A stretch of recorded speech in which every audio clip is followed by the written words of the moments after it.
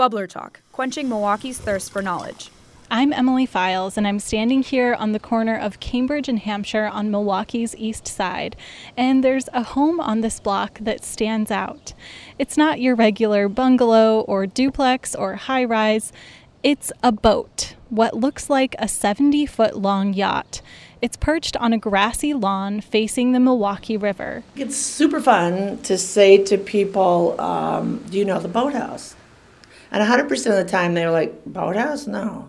And then after a pause they say, oh, the boathouse! Nola Hitchcock Cross is a local attorney and the current owner of the boathouse. Come on in. Hi. These stairs are a little on the, steep side.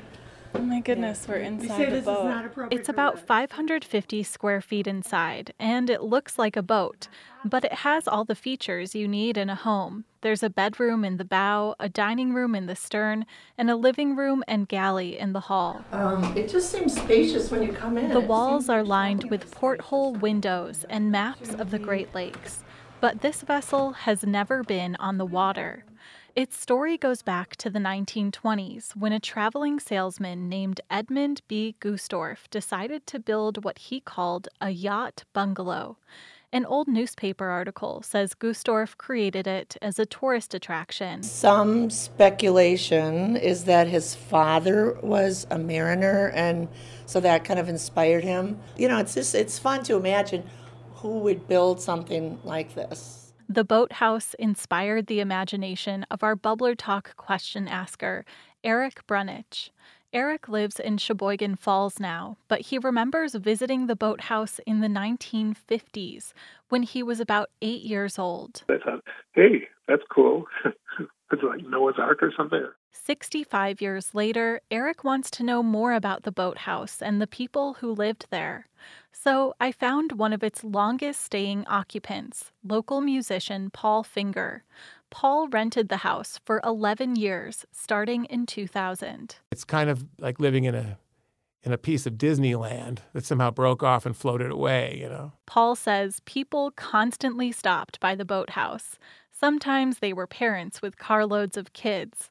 Sometimes they were college students trespassing at night to take selfies. And people who want to see at all hours, people really don't know how to act around an unconventional structure. Paul rented the house from its longtime owner, the late William Korch, a dentist who lived nearby.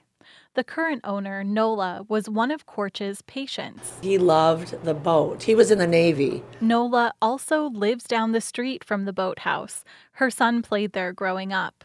So when Korch passed away and the house was up for sale, Nola and her husband Steve bought it. When it really comes down to it, you just feel like the boat is part of you. You're part of the neighborhood. It is us, we are it. And so you just don't want anybody to mess it up. Instead of renting the boathouse out the old-fashioned way, Nola and Steve put it on Airbnb. I made sure to update our Bubbler Talk questioner, Eric. It's an Airbnb now. Oh, of course it would be. Eric says seeing the boathouse as a child in the 1950s helped him understand something. He realized it's okay to be different. Paul Finger, who lived in the boathouse for a decade, sees it this way. There's a different kind of ethos they went to make creating the boathouse. It was a kind of act. It was an act of rebellion, and it was an act of self-expression, but it was also a kind of social act of love, because you don't have to own something to enjoy it. Through all the changes the city has seen in the past 100 years, the boathouse is still there on a quiet street for anyone to admire and enjoy. Support for Bubbler Talk comes from Potawatomi Hotel and Casino, home to 24/7 entertainment, dining, and musical acts, plus additional hotel rooms, and Ember Salon and Spa, opening in August 2019. More at paysbig.com. What have you always wanted to know about the Milwaukee area? Visit WUWM.com/BubblerTalk to submit your question.